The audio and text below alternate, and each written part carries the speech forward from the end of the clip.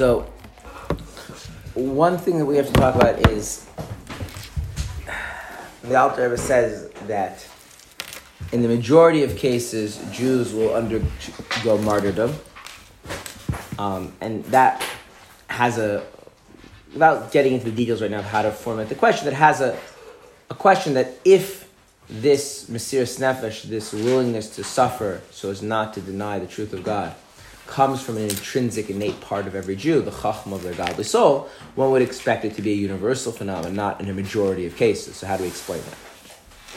And the other idea, which in chapter 19 it becomes more of a problem, how he explains the chachma there, but you can already see it implicitly over here, is it has this kind of sense that this is beyond our control. The wording he uses is it's as if you cannot deny Hashem. And that obviously creates questions with free will. Okay. So those are the two things we want to talk about. Okay. Now, what I want to do, therefore, is divide the class up very clearly. The first part of the class, we can deal with the question of the majority of cases and completely ignore the question about free will. And the second part of the class, we're going to talk about the free will question. Okay.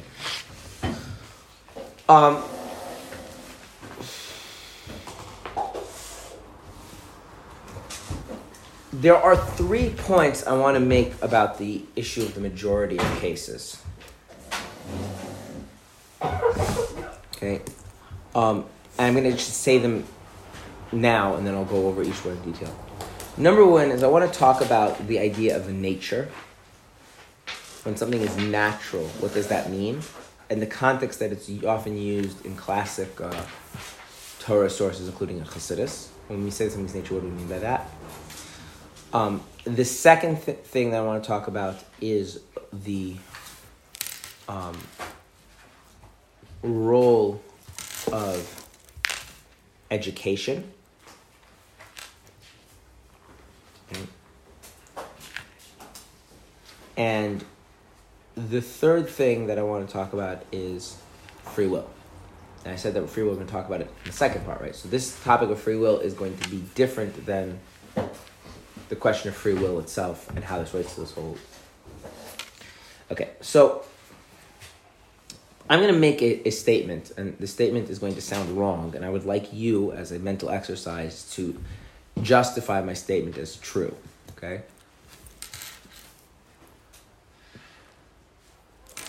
If something is a dog, then it has 4 legs. Dogs cannot have 4 legs. Like a dog can have 3 legs. I know that it would seem not true. I want you to do the work of trying to justify what I said. If something is a dog, it has 4 legs. The typical dog has 4 legs? But that's not what I said. I said if it's a dog, it has 4 legs. Not only if something is a dog, it has 4 legs. No, I didn't say 4 legs. All dogs have 4 legs? Yeah, all dogs have 4 legs. The nature of a dog is to have 4 legs. Now, if I'm not speaking about the physical, actual having of legs, but I'm talking, in other words, like this. If you see a dog with 3 legs, what immediately goes into your mind is... He lost 3-legged dog. First off, you think of it as if that's weird, it's a 3-legged dog, right? And you think of like, what happened to the other leg, right? And your choices are some kind of a physical accident, right? Or damage occurred, or some kind of developmental abnormality occurred, right? Because a dog, its nature is to have 4 legs, right? Do you see does that make sense? Okay.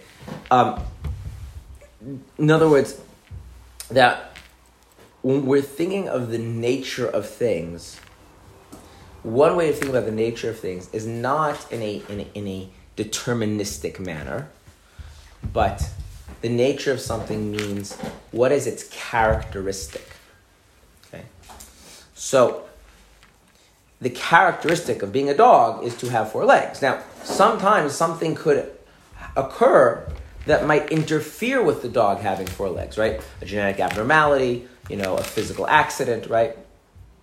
But if I'm talking about not the physical existence of the leg or not, but I'm talking about the relationship to being a dog and having legs, that those don't change that, right? So if I were to then say that every human being has the capacity to speak, every human being is rational, right?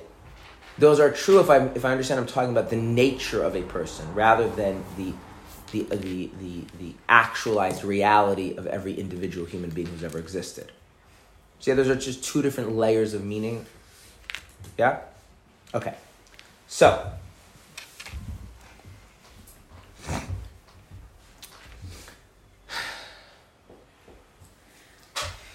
if it is the nature of a Jew to undergo martyrdom rather than deny the truth of God, what would we expect to happen? Would we expect it to happen in? I'm going to give you two different options. Okay? Would we expect it to happen in all cases? In a minority of cases? Would we expect it to happen in only cases that share a certain characteristic? Or would we expect it to be pretty randomly distributed with the majority of cases? So go back to the dog, right? Dog, the nature of dogs is to have 4 legs, yes? Are there dogs without 4 legs? Okay. What do we expect? With the nature of dogs that have 4 legs, we expect that all dogs have 4 legs? No, because we understand that there could be things that prevent or interfere, right? Would we expect that those things that prevent and interfere be a majority of the cases, half and half, a minority of the cases? What would we expect, not knowing anything about the world? Majority. The majority of what? Like a minority, like the majority 4 legs. Right, minority would have less than 4 legs or more than 4 legs, and the majority would have 4 legs, right? Which, by the way, is, as a side point, this has an interesting cognitive bias, which is that if you encounter something the majority of the time, you interpret that as the nature and characteristic of the thing, even if it's not. Let's say you lived in a place where there was a lot of radiation, the dogs didn't develop normally, right? You would come to the conclusion that the nature of dogs is to have, 5 legs or something, right? So because the nature of something is what manifests in the majority of cases, we often infer that a majority of our experiences reflects on the nature of things. But, okay. Yeah? Can you repeat what you said about the Jews undergoing... So if the nature of a Jew is to undergo martyrdom rather than deny God, what would I expect to happen? I would expect that every Jew would always undergo martyrdom? Yeah. No, I would expect that... Most, right? The majority. And now, I would expect that martyrdom shouldn't be linked to any specific characteristic that is independent of being Jewish, such as levels of piety, righteousness, right? Just like I don't expect having 4 legs having to do with the size, shape, breed, or gender of the dog, right? Otherwise, it's not the nature of dogs. It's having to do with those other more specific subsets, right? Okay. So if I think of every Jew having an inherent thing called chachma, and the nature of chachma is to make it impossible for one to deny God, right? Then assuming nothing has gone wrong, what would I expect is that a Jew, when faced with martyrdom, would choose martyrdom rather than deny God, right? But things can go wrong for whatever reasons, right? And therefore, in reality, I wouldn't expect that to happen in all cases. I would expect that to happen in the majority of cases. So you see how the saying of the majority is not actually contradictory to the idea, it actually reinforces the idea? Okay.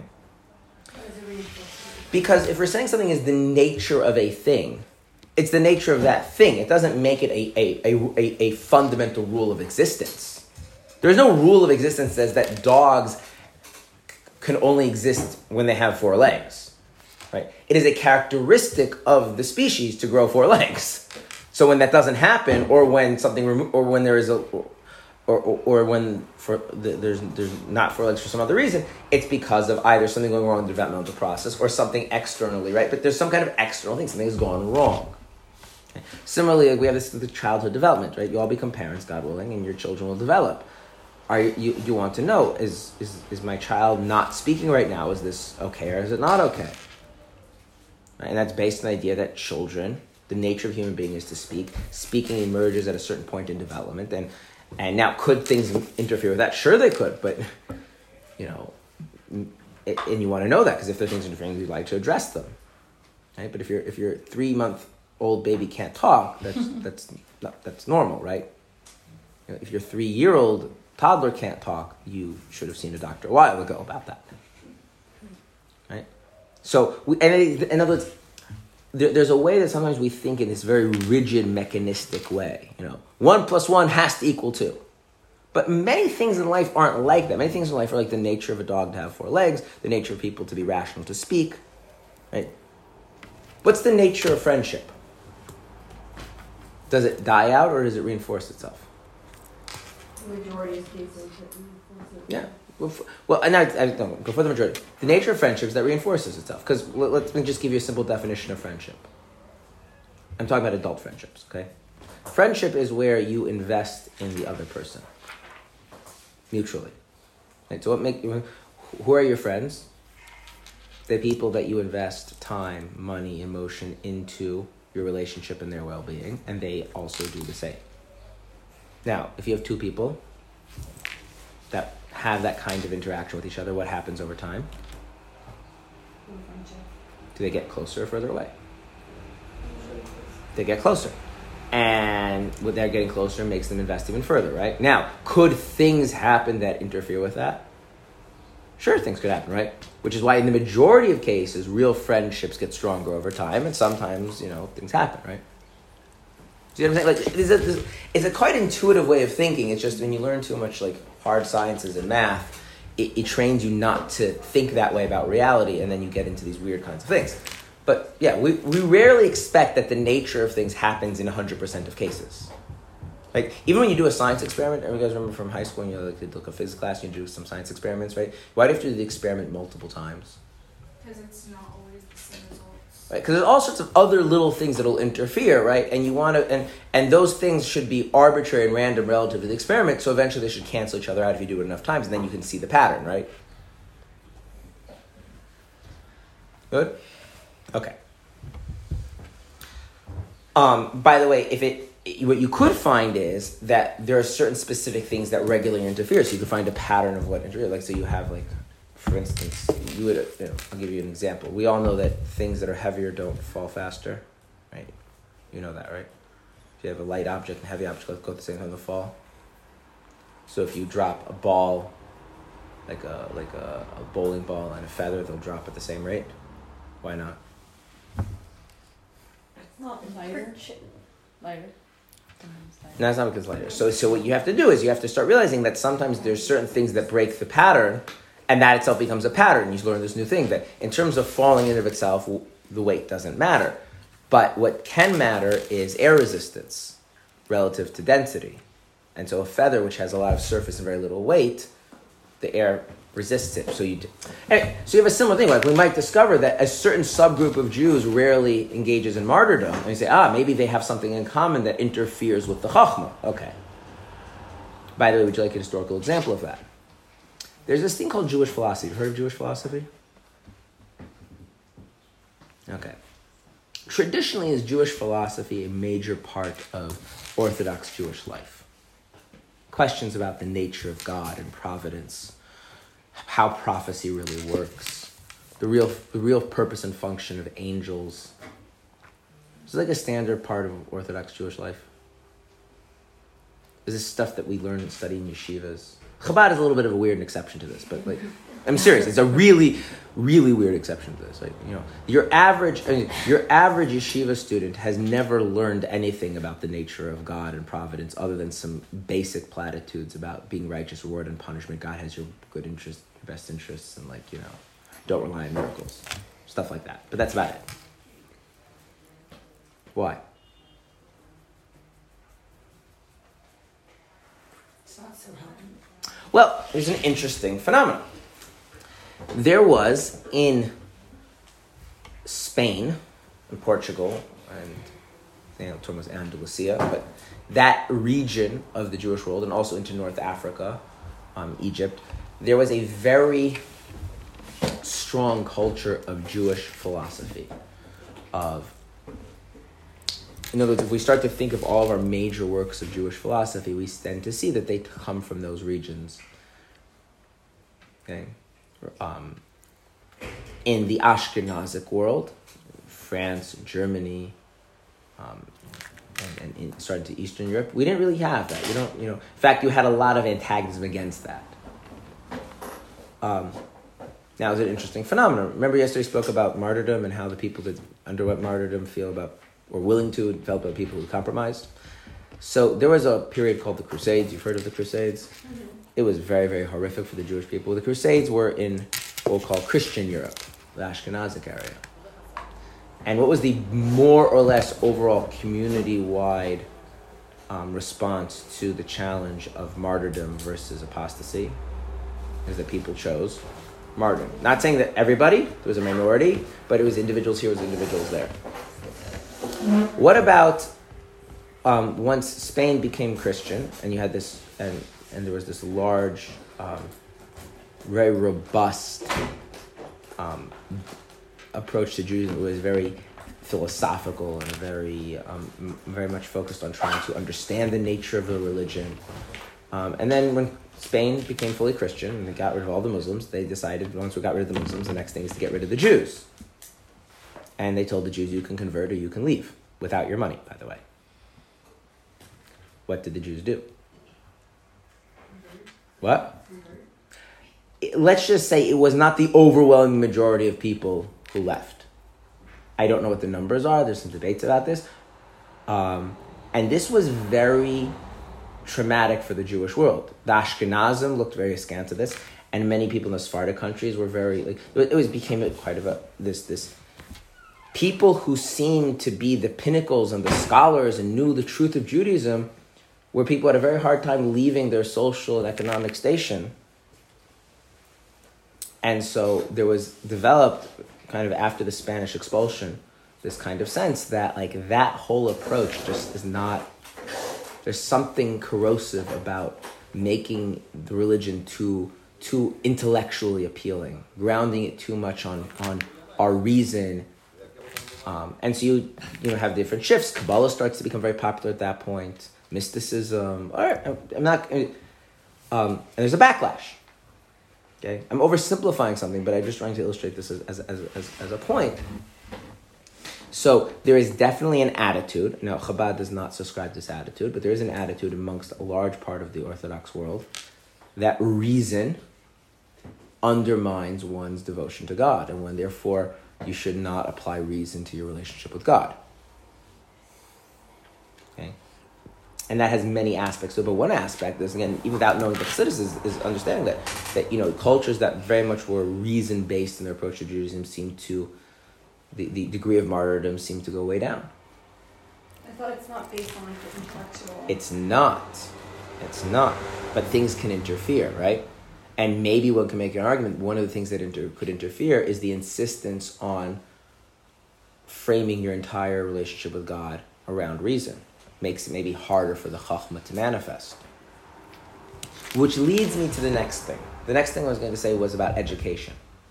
The Chachma is not the totality of our godly soul, and the godly soul is not the totality of the human being, right?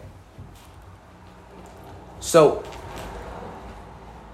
there is a question about two things: the power of the Chachma, okay, and the relevance of the Chachma. I'll explain to you what I mean. One thing the author was going to say later on is how come we don't engage we don't have this sense of martyrdom rather than keep a small rabbinic requirement? How come it only comes in matters of apostasy, of avodah zarah, of heresy? And that's because on some level the Chachma only seems relevant in these kind of big issues. Okay? And one can make an argument that although the Chachma is incredibly powerful, and like we spoke about yesterday, completely overrides every other aspect of the person's soul and psyche, but the Chachma itself has to, so to speak, as the author says later on in chapter 19, has to be woken up. Now, if in my conception of things, this is not such a big deal, it's not so fundamental, maybe the Chachma can keep sleeping. It could be that the way we relate to Judaism and God prior to the moment of martyrdom makes ourselves more or less sensitive to things. And so you're more or less... So while the act of Mesiras Nefesh doesn't depend on anything about who you are, but it could be that who you are as a person might make it more or less likely for that Mesiras Nefesh dynamic to rise and wake up inside the person. So let me give you an example. This gives you as an example from halacha.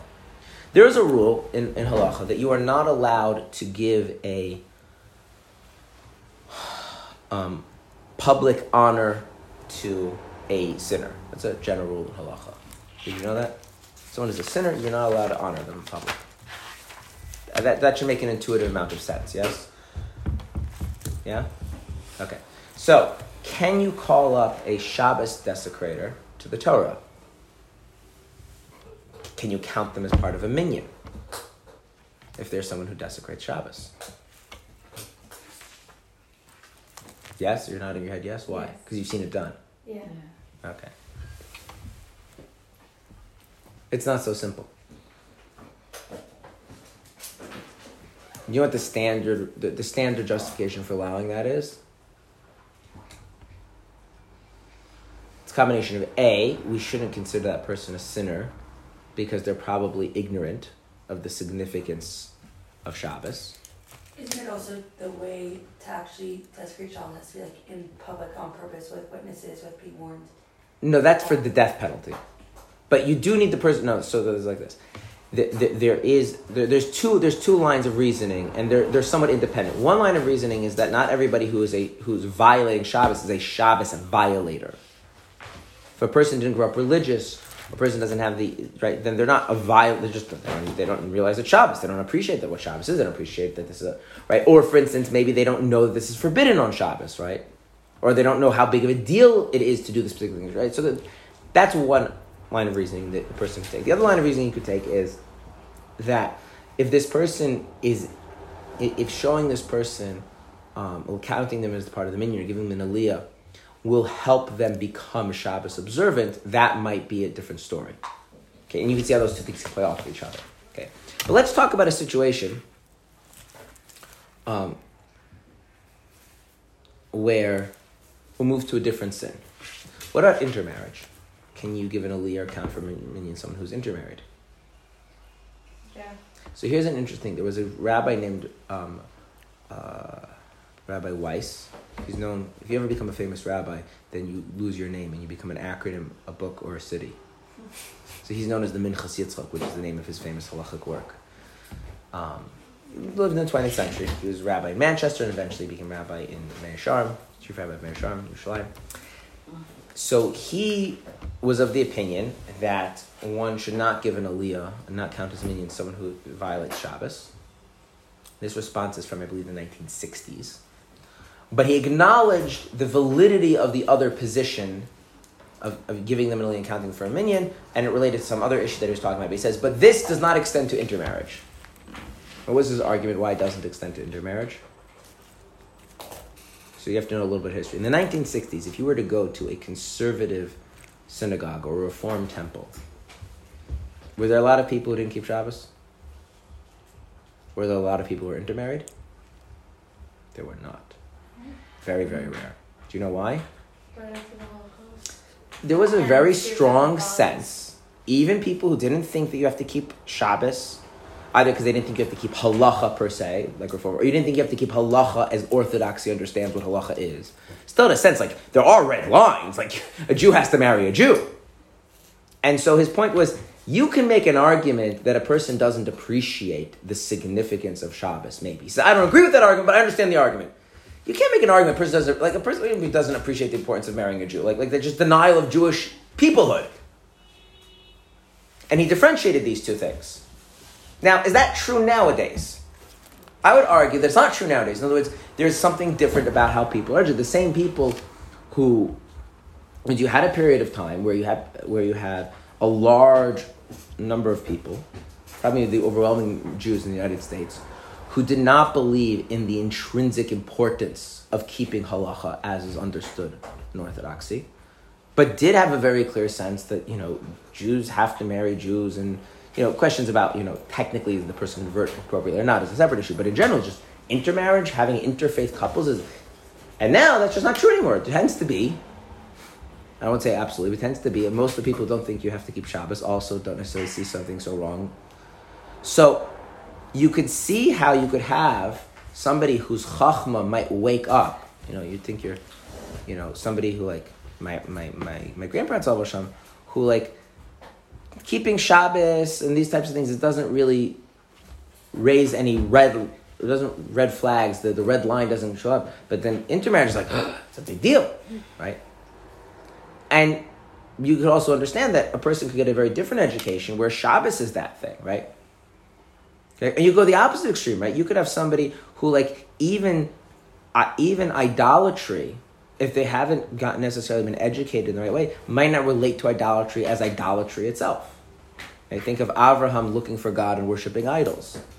I told you a story of a friend of mine from Yeshiva who became Catholic, looking for Orthodox Judaism without realizing it, right? So you could have things like that, right? So, in other words, it's very plausible to say that the sense that the Chachma just wakes up and this part of you never knew takes over and you has a lot to do with your prior understanding of what it means to be Jewish and God and this. And it's not like a program thing, but a person who before they get to that moment of the test of martyrdom doesn't relate to something as fundamental to their being a Jew is much more less likely to have the Chachma wake up in them. Okay? It's actually interesting. In there's a famous Hasidic discourse called Basi Lagani. Some of you might have encountered it around the 10th of Shvat, Yud Shvat, the time the Rebbe became Rebbe. So there, in the discourse, the previous Rebbe, he says that he speaks about the same idea, but he says something very different. In Tanya, he says the Chachma, the Mesirat nefesh that wakes up when it comes to matters of idolatry and martyrdom and things like that. But in that discourse, the previous Rebbe says it has to do with things that are called isurei kares, sins where one's soul gets cut off, which is a broader category. It includes Shabbos, eating chametz on Pesach, family purity, eating on Yom Kippur, right? And then one could say that's a contradiction.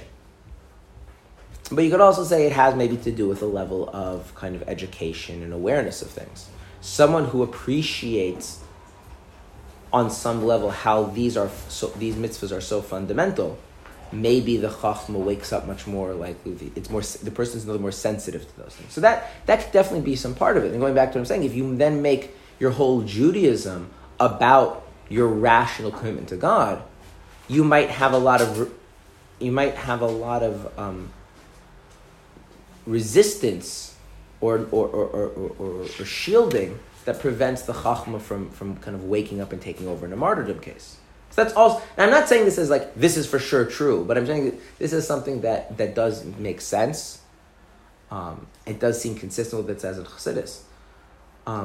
Which would mean, very interestingly, you could have a person who's not a pious person, a very big sinner, but there's nothing off about their education. Like I mentioned before, like the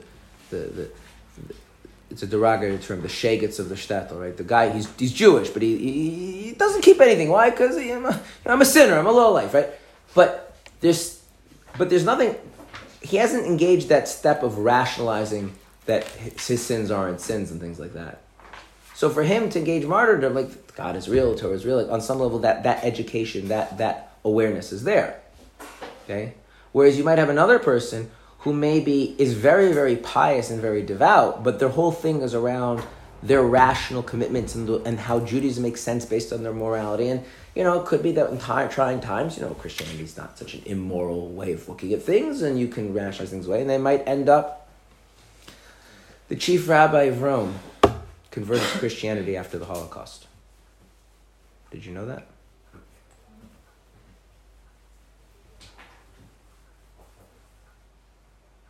Not because of persecution, because he found more religious meaning there. Now, I would say that's probably an indictment of probably how he related to Judaism beforehand, too, right? See what I'm saying? So, it's true that if we look at the Chachma itself, it's it's absolute. The Chachma it can't abide by the denial of God, and it just takes over the person. But there is a question, the Chachma is not the totality of the person, and how open and sensitive is the person to the relevance of this thing touching that chachma, and that may very much affect, why certain places or communities or types of people are more or less likely to engage in Mesiras Nefesh. So even though it's a majority of Jews overall, there's a minority that don't, and that minority may have to do with this factor. But then when that would mean, though, and this goes back to what remember how we spoke about how Mesiras Nefesh has this kind of sense of authenticity to it? That means if a person does engage in an act of idolatry, does not undergo martyrdom, it's not possible to say they're doing it wholeheartedly. There's on some level a kind of internal dissonance that maybe not consciously, but they're somehow not being aware of. In other words, it would follow from this that even the Jew who does, God forbid, submit to baptism or adopts Islam or whatever it is, on some level, it's not really wholehearted, it's not really genuine, because they're only able to do it because they're not in touch with a deeper part of themselves. Had they been in touch with a deeper part of themselves, they wouldn't have been able to do it. Okay, that the corollary of saying that education sensitivity plays a role in this, in the awakening of the Chachma, means that, that you're saying that even a Jew who does, God forbid, choose not to undergo martyrdom is not really choosing to worship idols completely. Okay? It's kind of like, and we know this, a lot of times we make decisions that are in moments of anger or under the influence. We're doing things where we're not really in touch with ourselves wholly, and those decisions, right, when they're not wholehearted, they're not genuine. Maybe that doesn't mean we're not responsible for them, right? Does that make sense? Okay. I'm having a hard time separate. I think the way the word piety is being defined is a little not clear to me, because I do think education, for a rabbi to, as you said, for a rabbi to be able to convert to Christianity after, it was obviously a testament to his relationship prior to that. But to say that somebody who has bigger education and is able to internalize what they learn doesn't have a bigger chance of doing this. Because the question is, what are you being educated to? If you're educated, it's just a very simple truth.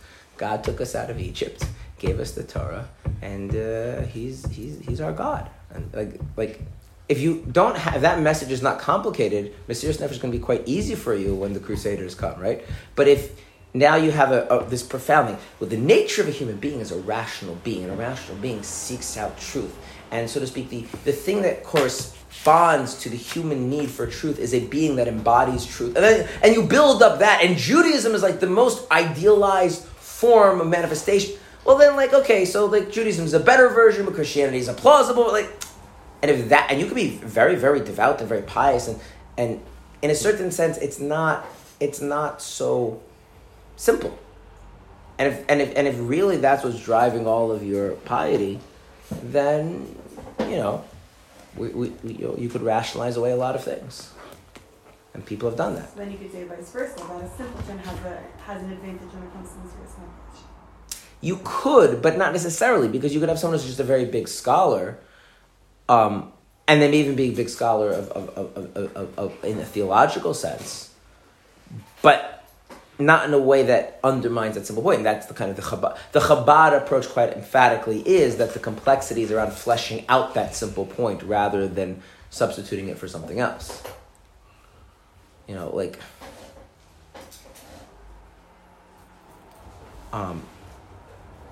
Let me put it to you very simply, yeah? We're coming up to Pesach. What's the most important part of Pesach? Seder. What? Seder. The Seder. Okay. What's the most important part of the Seder? Magid. Okay. What's the most important part of Magid? You're good. This is very good. What? Talking about Exodus. What's the most important part? Going over the story. That's what Magid is. What's the most important part of Magid? Asking questions. Maybe, yeah. What? Maybe asking questions. Telling your children, we were slaves in Egypt and Hashem took us out. It's not a complicated message. And it's really important that you don't lose that message. You're going to learn a lot of Chassidus some places. I'll tell you this right now. I was going to say this tomorrow, but I'm saying it now because it's relevant now. The most important thing is to convey to your actual children and the children in each other the very simple message: we were slaves and Hashem took us out, and now we have a bond with Him. And that's what Judaism is.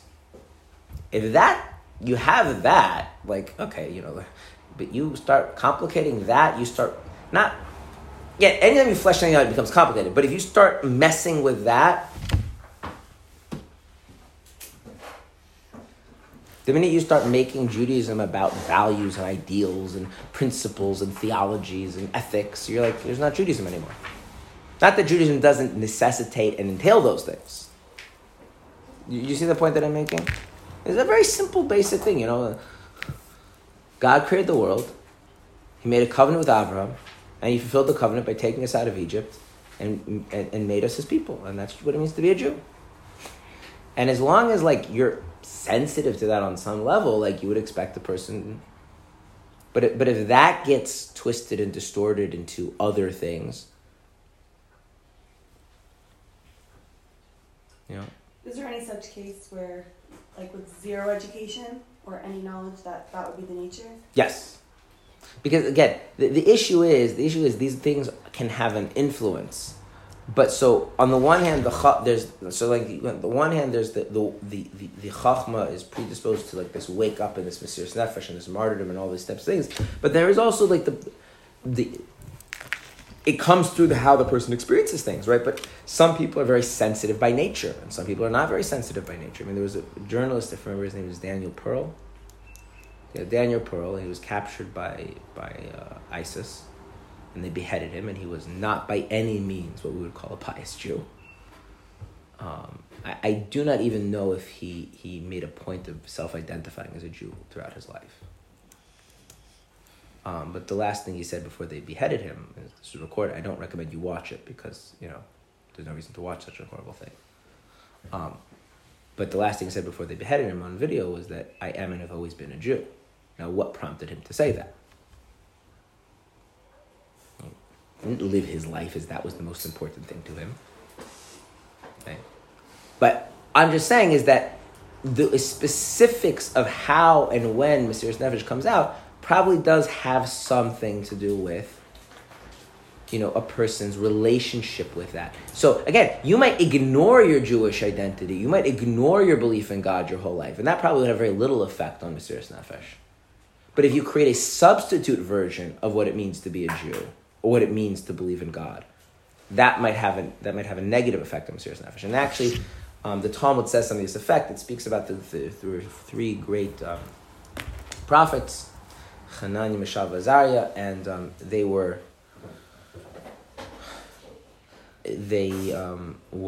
ordered to bow down to an idol by Nebuchadnezzar, the evil king, Babylonian, and they refused. They were thrown into a burning furnace. And a miracle happened. They survived.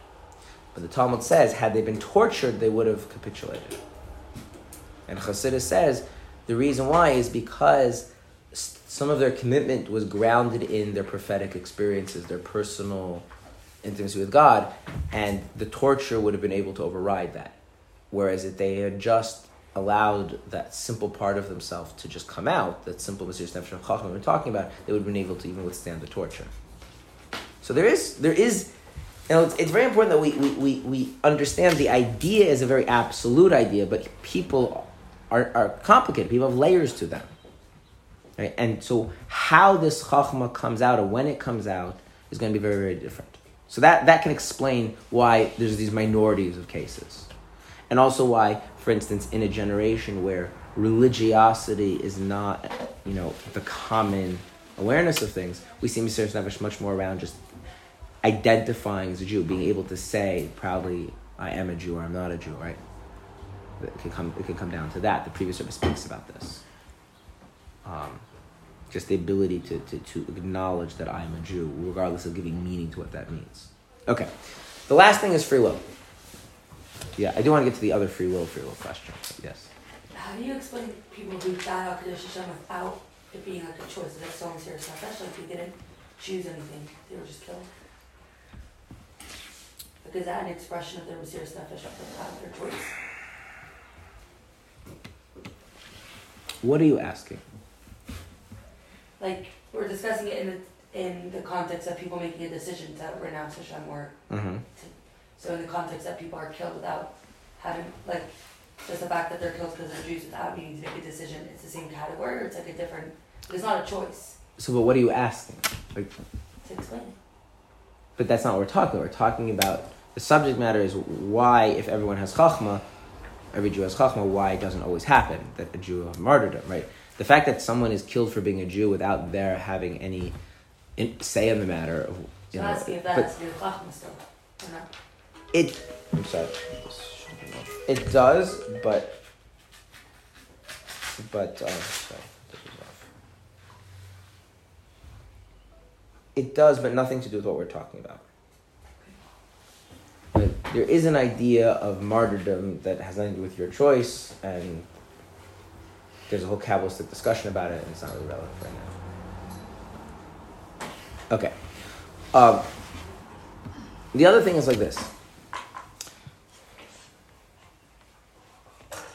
There is an idea, I want to just talk about this. The last thing was about this free will thing. There is an idea that we have free will, which I'm going to elaborate more on in the second half of the class, although I've already taken most of the class already on the first half. But on a very simple level, you do not have free will all the time. Okay? What I'm saying now, I may backtrack from later on, but on a very basic level, you don't have free will all the time. Okay. For instance, let us use the case of a person gets very, very, very angry and acts violently. At the moment where they do extreme violence, is it correct to say that at that very instant they had the free will to stop themselves? And a good argument can be made from Torah sources, I don't really care what psychology says, from Torah sources that did not have free will at that point. Rabbi Chaim Vital basically says that at the moment of sin, you don't have free will. So why are you responsible for your sin? Moment before. That's right. You had free will to allow yourself to sink to that place. In other words, a person who gets so enraged that they commit horrific acts of violence, where was the free will? They got angry. They could feel the anger, right? And at this, they start feeling the anger, they had a choice, which is to what? To let the anger manifest. To let the anger manifest, or to take responsibility for the fact they're feeling angry and make a responsible choice, such as like walk out of the room, right? Or do something else. But they decided to let the anger well up and overtake them. And at that point, they're responsible for what they do under the influence of that anger.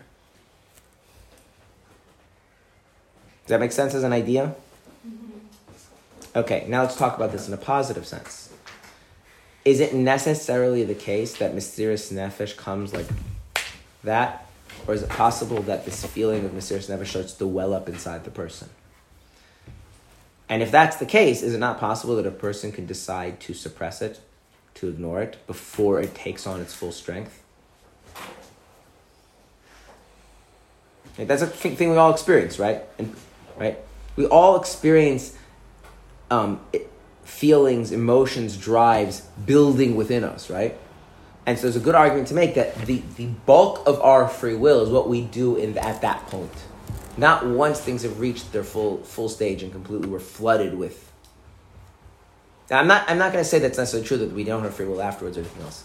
So another thing you could simply say is that even a person who engages in who engages in idolatry or apostasy or anything like that, and God forbid, and doesn't undergo martyrdom, it may be that they made a conscious choice to suppress the chachma instinct before it became too powerful. Because we're not robots. We're sentient, self-directed beings.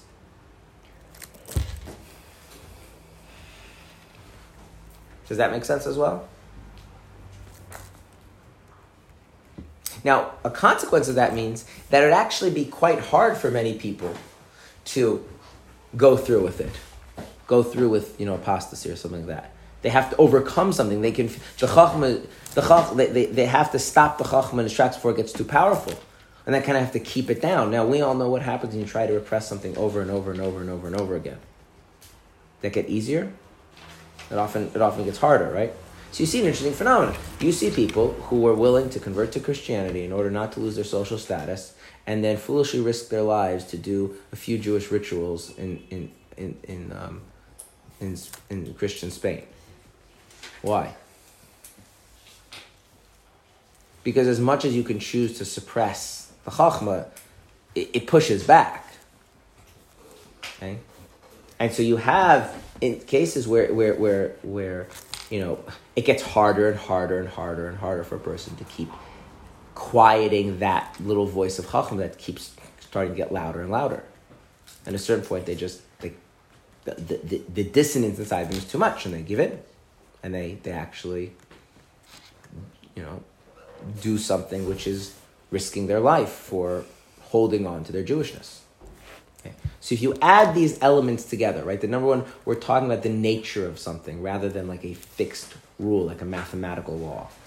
Number two, there are other human experiences probably do play a role in interfering and awakening the Chachma, right? And number three, we do have free will to suppress things before they fully take us over, right? If you add that all together, we would expect that not every Jew in all circumstances would engage in martyrdom, but the majority of Jews. And it would also make sense to us that certain attitudes towards Judaism may make it harder to engage in martyrdom than others. Nothing to do with how religious you are, but what you conceive of religiosity to be. Yes? If suppressing things doesn't make it go away, it makes it build up, then how is suppressing like negative inclinations, how does that not also build up into like a tipping point? It does, which is why I shouldn't do it. You should instead do what? I mean, this simple thing is what you're supposed to do is what's called hesach hadas, which is to move your mind off of it to something else, which is different. Basically, there's the key difference is one is acknowledgement and one is denial. So, for instance, let's say I have a desire to do something very sinful, right?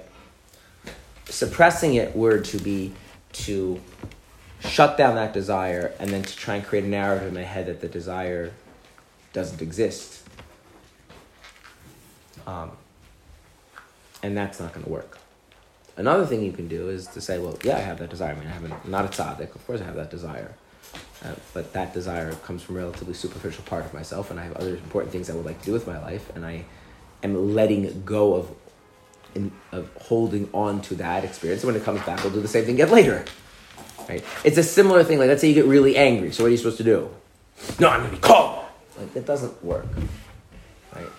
But to acknowledge that you feel angry, but like right now you have other important things to do, and decide how much you want to invest in with it.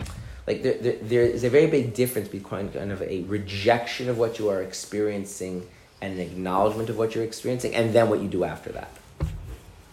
Does that make sense? So when you acknowledge it, doesn't build up. When you acknowledge it and then make a choice, now how do I want to deal with it? It's not going to build up. It may require that you deal with it in more sophisticated ways, setting it aside for now, coming back and dealing with it later. Maybe it's just a constant setting aside. I mean, like sometimes people deal with stuff. Sometimes people have certain issues that just don't go away, like in a therapeutic context. And the therapy basically consists of 2 points. One, learning to acknowledge and recognize the issue exists, and then once you are in that place, you are able then to deal with it in a constructive manner, and you just keep doing that the rest of your life, and you can live a relatively happy, healthy, normal life with just maintaining how you deal with that, whatever issue is. I mean, I don't mean to belittle the therapy. Actually doing that in real life is very hard. But that's entirely different than not being able to accept that part of you exists and trying to shut it out. One of the key themes in Tanya is that the Alter is very clear is you are not a holy person, and you likely never will become one. And you should have no delusions and create a self-image of how holy you are. And that can lead to a certain cynicism you might find in Chabad about how, unless you're like a real tzaddik, like the Baal Shem Tov or the Rebbe, then we're all basically on some little deep down, self-absorbed, hedonistic monkeys. And we're also deep down godly souls, but we're both. And, never forget that both are true. So, but being able to be honest with yourself about that, at least momentarily, then gives you a kind of a maturity about what it means to set things aside and move on or come back and revisit it later. It's very important, so you don't get that message and you keep just shutting out negative things. They will come. They'll just burst forth later. Or worse, you'll just learn to be out of touch with yourself completely, and you'll lose the ability to have any meaningful experiences in life at all. And that's far worse. You become a shell of a person. Okay. Free will. So that was, I didn't think it was going to take that long, but it did. Okay. Now the question is free will. And I want to talk about free will and this Chachma thing in a little bit of a deeper way. Because I already like, if I just wanted to wave away the free will question, I already did it, right? But I don't think that's a good answer. The reason I don't think it's a good answer is like this. Free will, the Rambam says, is a fundamental part of Judaism. What does that mean that it's fundamental? How many principles of Judaism are there? How many fundamental principles of Judaism are there? 13. Rambam lists 13. Which one is free will? All of them? What? All of them? None of them. Oh. Because those are the 13 principles of Judaism. But what principle does Judaism itself rest on top of? Free will. Because what is Judaism? Our obligations and duties towards God. So who is God? What are these obligations? How are they communicated? What is the response? Mashiach, right? Say all these different things, right? But that you are a being who can determine for yourself if you're going to be righteous or wicked, be devout or rebellious. Like, that is a presupposition that everything else depends. There's no notion of a religion without that. Like, one of the reasons why traditionally Orthodox Judaism had a huge problem with psychology. Anyone know anything about the early history of psychology? People like Sigmund Freud and stuff. Okay, so one of the problems with psychology, and whether this applies nowadays is an interesting question. Science is a very powerful thing, and the physical sciences are extremely powerful. And people like Sigmund Freud and others tried to have an idea that if we apply a kind of scientific thinking about human psychology, human psyche, we can do to the human psyche what scientists and engineers do to the physical world. Does that make a kind of sense? Now, would physical sciences work if the water gets to decide if it flows down?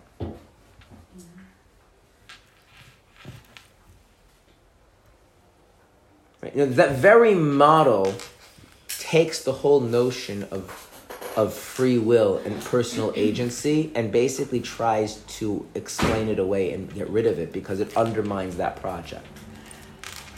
Okay, now, I will say something about modern psychology. Modern psychology, and I'm not an expert in this field at all, but modern psychology has come to see, philosophy aside, that human beings at least believing that they genuinely have personal agency and free will and self-determination and things like that is critical for mental health. So you have to develop at least a model that the person can believe about themselves, which takes seriously the fact that you're not a rock or water or some other like physical substance. But this was a big issue. So one of the issues, if you look at is, do you think of a person in this kind of very, very mechanistic way or not? And then religion cannot exist in a psyche that relates to itself as just a product of influences, a product of causes. Okay. Now, I don't mean to say, psychology is therefore bad. That was and so, as that became less of an issue, there's maybe more of an openness to hearing what psychology as a discipline has to say. Okay.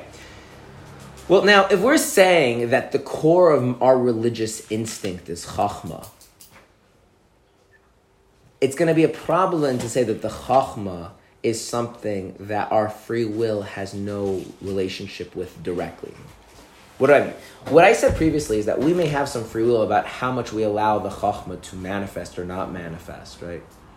We may be able to suppress the chachma or not, and maybe yes, maybe no, but what that would mean is that the actual connection to Hashem, which is, we said, rooted in chachma, right? That's where our emunah comes from, that's where the Mesirat comes from, that's where our whole sense of being with Hashem is, our sense of His presence. If all of that is built in, independent of our free will, then it means that on some level, the religious sensibility is not something we can. And that's something that relates to us as choosing free beings. It's something that it's built in, and you can either accept it or repress it, and that's the extent of where your free will acts through religion, and it weakens the whole thing. Let me give you an example of what I mean, going away from religion for a second. I get hungry. Now, where does my free will relate to hunger?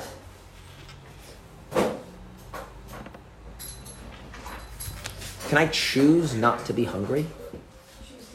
I can choose to eat. I can choose to act on my hunger. And when I choose to act on my hunger, what does that feel like?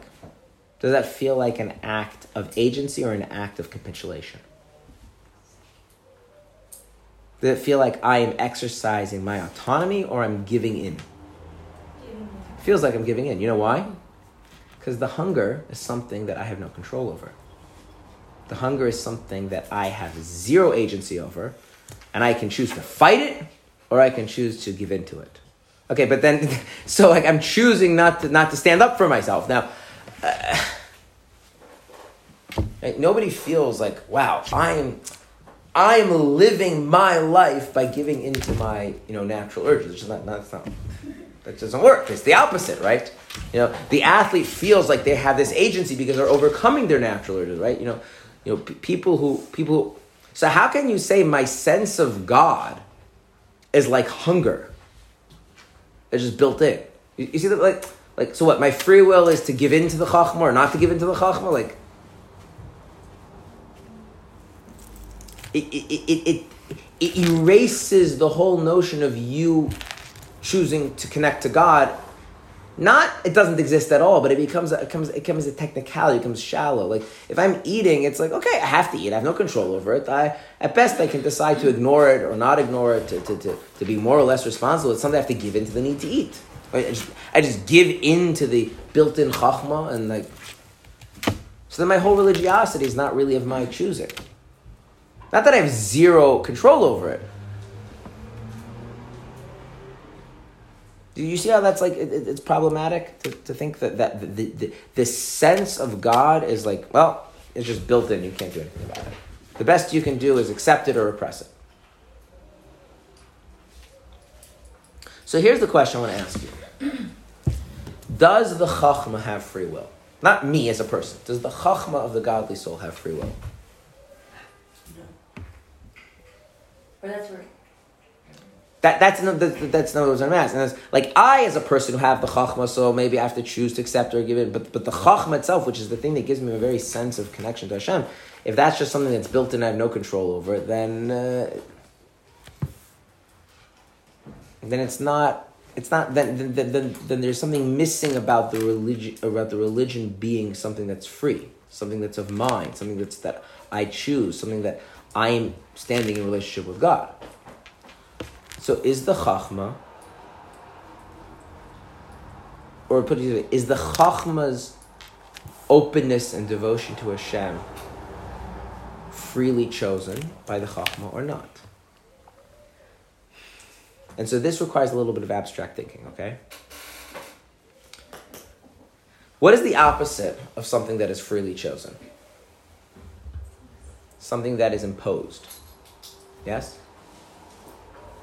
If the openness to Hashem's truth that the Chachma exhibits is imposed on the Chachma, how open is the Chachma to Hashem? What? It's not that open, right? Does that make it kind of intuitive? Think about it like this. If you're telling me something, right, and my willingness to listen to you is because I feel that if I don't, then I'm going to lose my job. How really open am I and receptive to what you're saying? You're not. Not that open, right? Can you impose openness from the outside? So if Chachma is truly open, the highest levels, remember we spoke about, the highest levels of Chachma are open to Hashem in his totality and his absoluteness. Could Chachma be something that is imposed? Could that openness of Chacham be imposed? No. So forget me as a complex person, my relationship with Chachma. The Chachma itself is kind of an act of free will. This is a little bit hard to think. Don't think of Chachma as a I'm choosing to do or not to do something. Just think about it like in terms of this opposite of being imposed.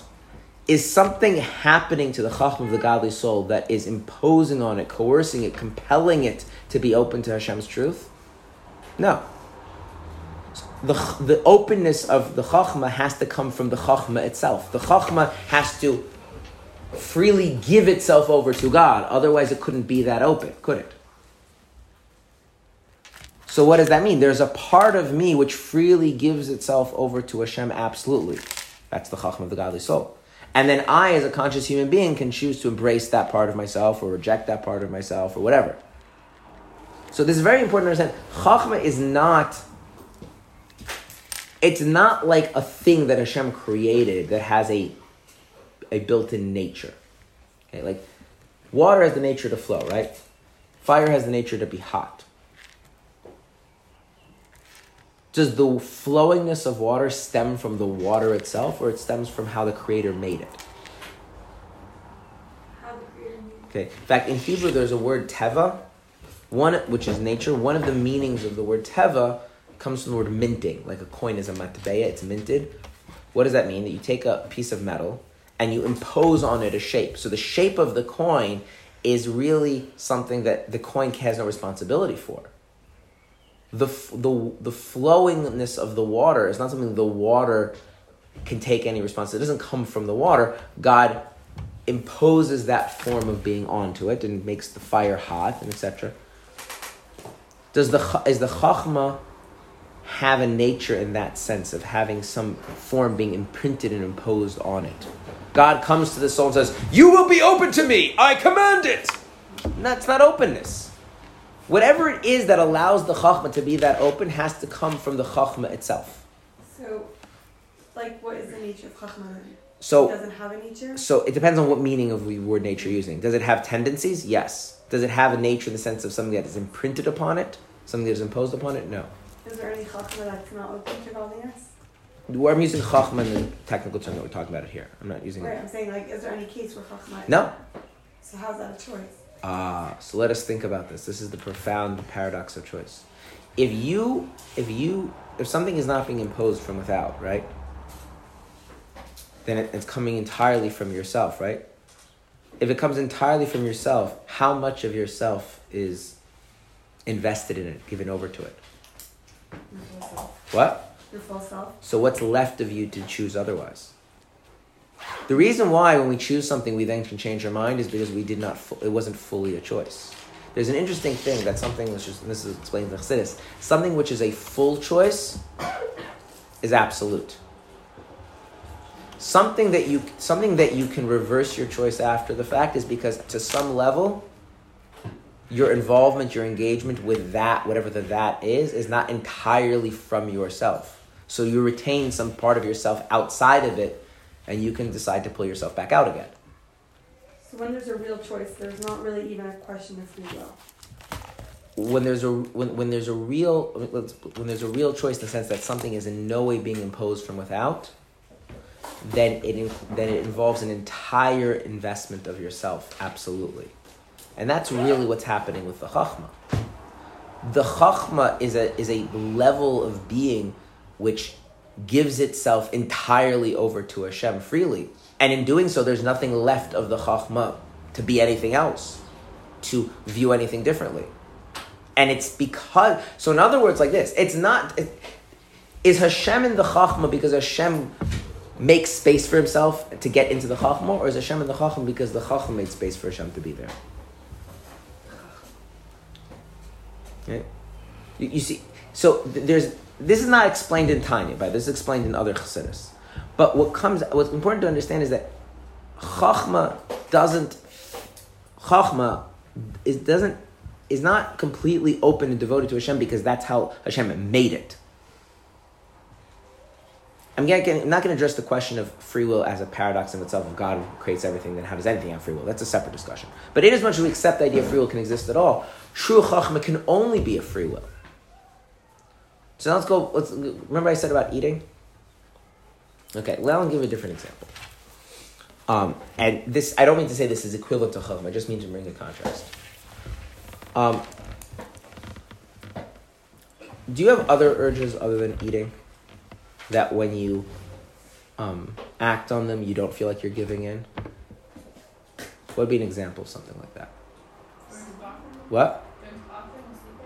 No, those are the same thing. Yeah, I mean, you might not pay so much attention to it because it's like, but like something where you feel the opposite. You feel a sense of personal agency, personal autonomy in acting on that urge. Choosing to be nice to someone. That's interesting. What's the difference in eating and being nice? And it could be because some part of yourself has chosen to value being nice. And so now that urge is not just an urge I can choose to act on or repress, but the urge itself is a manifestation of some degree of my autonomy to value something, right? Now, what if there's a part of my soul which chooses to value God absolutely and unconditionally?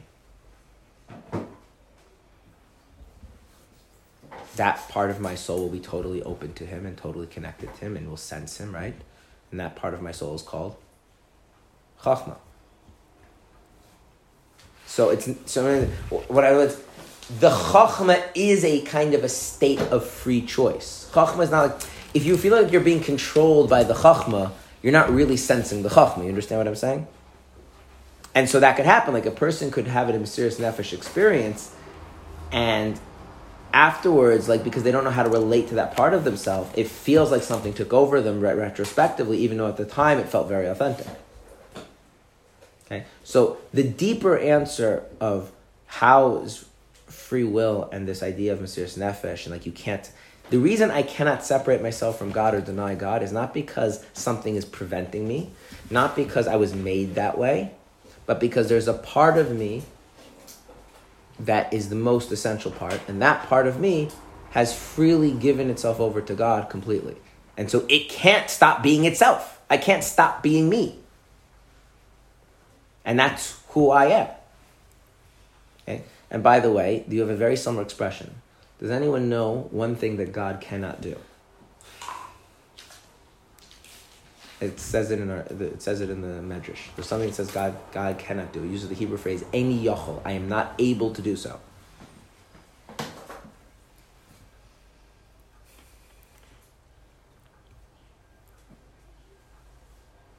Can't think of anything God can't do.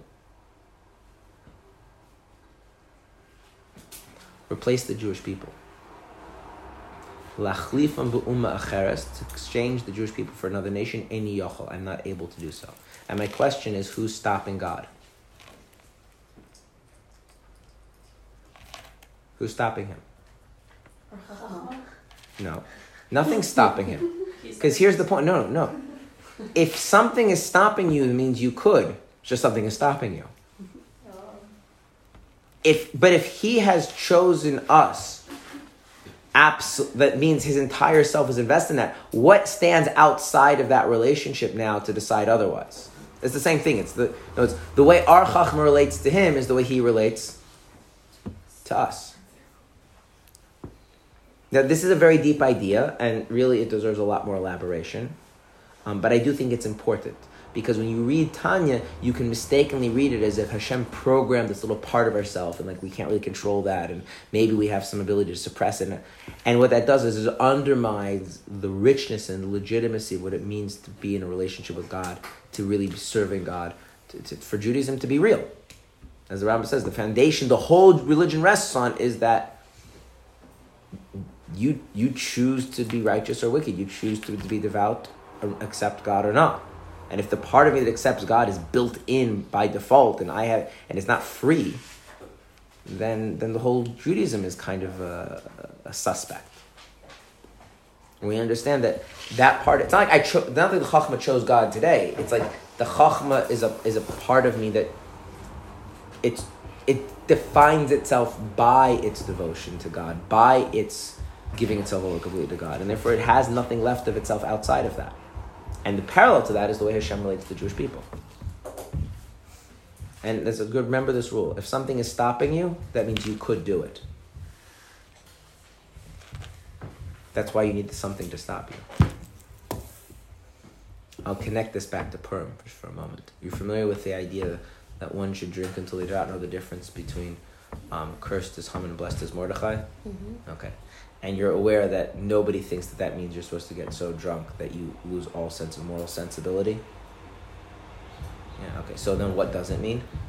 There are many explanations. One explanation is very simple. It's like this. Why do I think that bad things are bad and good things are good?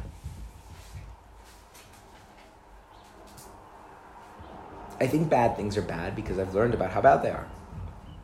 And I know that good things are good because I've learned about how good they are. So what's stopping me from doing the bad things? My knowledge of how bad they are. What's propelling me to do good things? My knowledge of how good they are. But what that implies is that absent that knowledge, I could do the bad things and I wouldn't do the good things. Right? Does that make sense? What if there's a part of me that can only do good and can't do bad? Does it need to know that the good things are good and the bad things are bad?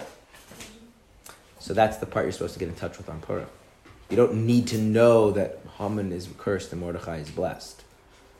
The cursedness of Haman and the blessedness of Mordechai is a manifestation of who you are. And so you don't need that knowledge to constrain and motivate you anymore.